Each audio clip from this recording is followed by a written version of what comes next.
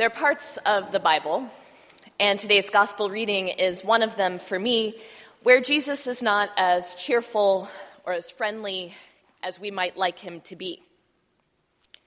Jesus has been traveling around his home region of Galilee, talking about repentance and the coming judgment. And at the beginning of today's gospel text, some of the people who have been listening to him come to him full of excitement to tell him that some of Jesus' fellow Galileans have gone to Jerusalem on a pilgrimage to make sacrifices at the temple, and Pilate, the Roman governor, has killed them. Historians don't know why they were killed. Perhaps they were suspected of rebellion. Perhaps they were just in the wrong place at the wrong time. But Jesus' followers seem to be saying, "Look, Jesus, it's the beginning of the judgment that you talked about. It's all starting. The bad people are being killed." And Jesus snaps back at them. He says, "Do you think that because these Galileans suffered in this way, they're worse sinners than all the other Galileans? No. This isn't judgment," he says. "That's not why they died." And then he talks about a tower at Siloam, which is sort of a turn in the wall around Jerusalem. Apparently, as the tower was being built, there was an accident and it fell and killed 18 people. And he asks them about the people who died in this seemingly random accident.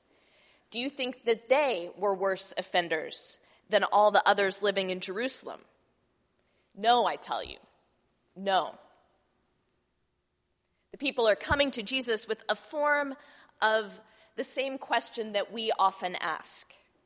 They're saying, "Jesus, something terrible happened to these people. Did they suffer because they did something wrong?" We ask a form of this all the time, don't we? God, am I dealing with this problem at work because I went wrong somewhere? Am I sick because I didn't eat right or exercise enough? Is my child having problems in school because I made some terrible parenting mistake along the way? It's not always at a conscious level, but deep in our heart of hearts, we often think that our relationship with God is a kind of bargain. We give God our belief and our genuine efforts to be good, and in return, God takes care of us, gives us health and safety and prosperity.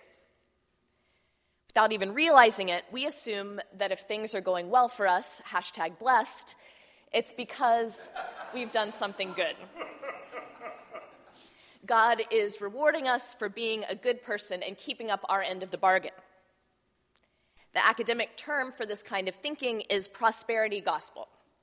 Anyone remember the book, The Secret?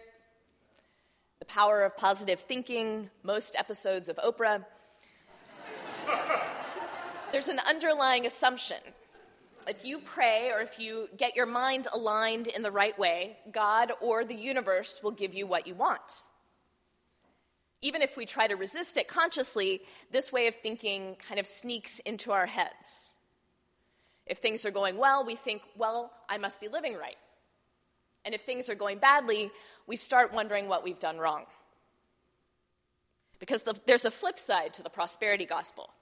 If we're blessed because of our goodness, then if things don't go well, it's necessarily because we've done something wrong. It's our fault. And you can see the attraction of this philosophy. It allows us to feel that our blessings reflect God's favor.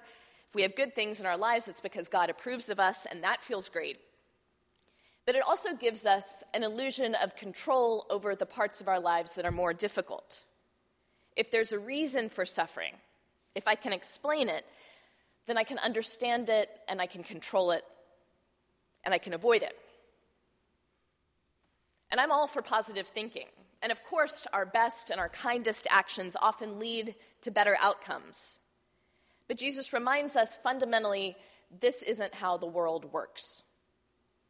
People don't suffer because they've done something wrong. Some of the hardest working and most virtuous people in the world are mired in poverty. Some of the kindest are left without friends and family. Bad things happen to the best people. course, we should be prudent and kind in how we live our lives, but unfortunately, there is no set of rules that we can follow that will guarantee good things in our lives. There's no way of thinking that will keep us safe from the pitfalls of being human. Towers fall, people get sick, really painful things happen. And they don't happen because God is meting out rewards and punishments. Sickness and death happen because our bodies are fragile, our hearts are fragile, and the kingdom of God is not here yet. Sometimes the only authentic response we can have to the mystery of suffering is silence. We don't know why some bad things happen. And that's really scary. If we can't explain why these things happen, then we can't control them. There's no way to manage our lives so that we can avoid suffering. That's really scary.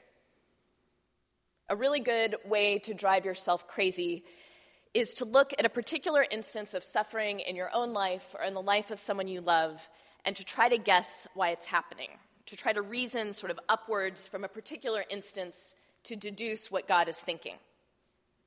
The Galileans were killed in Jerusalem, therefore they must have been bad people, therefore God must have been punishing them. My family member was in an accident, God must have had a reason for it. That way lies madness. So often we just can't know why some particular thing has happened. However, we can look at it another way. Instead of reasoning from our circumstances up toward God, we can reason from who we know God to be down to our circumstances. We start with the affirmation that God is love, that God is good, that God loves us. So whatever happens, whether we live or die, God's love will be present. God will be in the midst of those circumstances, working to bring about good even in the midst of pain. God is love. So no matter what happens, God is using, not causing, but using our suffering for good. The suffering isn't God's will, but there will always be ways, big and small, that God is at work in the midst of suffering, giving us endurance, giving us grace, bringing unexpected good out of the bad.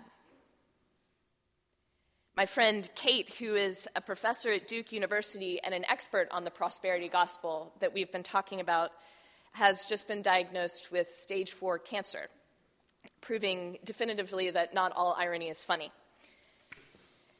In the New York Times last week, Kate had an article published, and in it she said this about this idea that God always rewards good and God always punishes bad.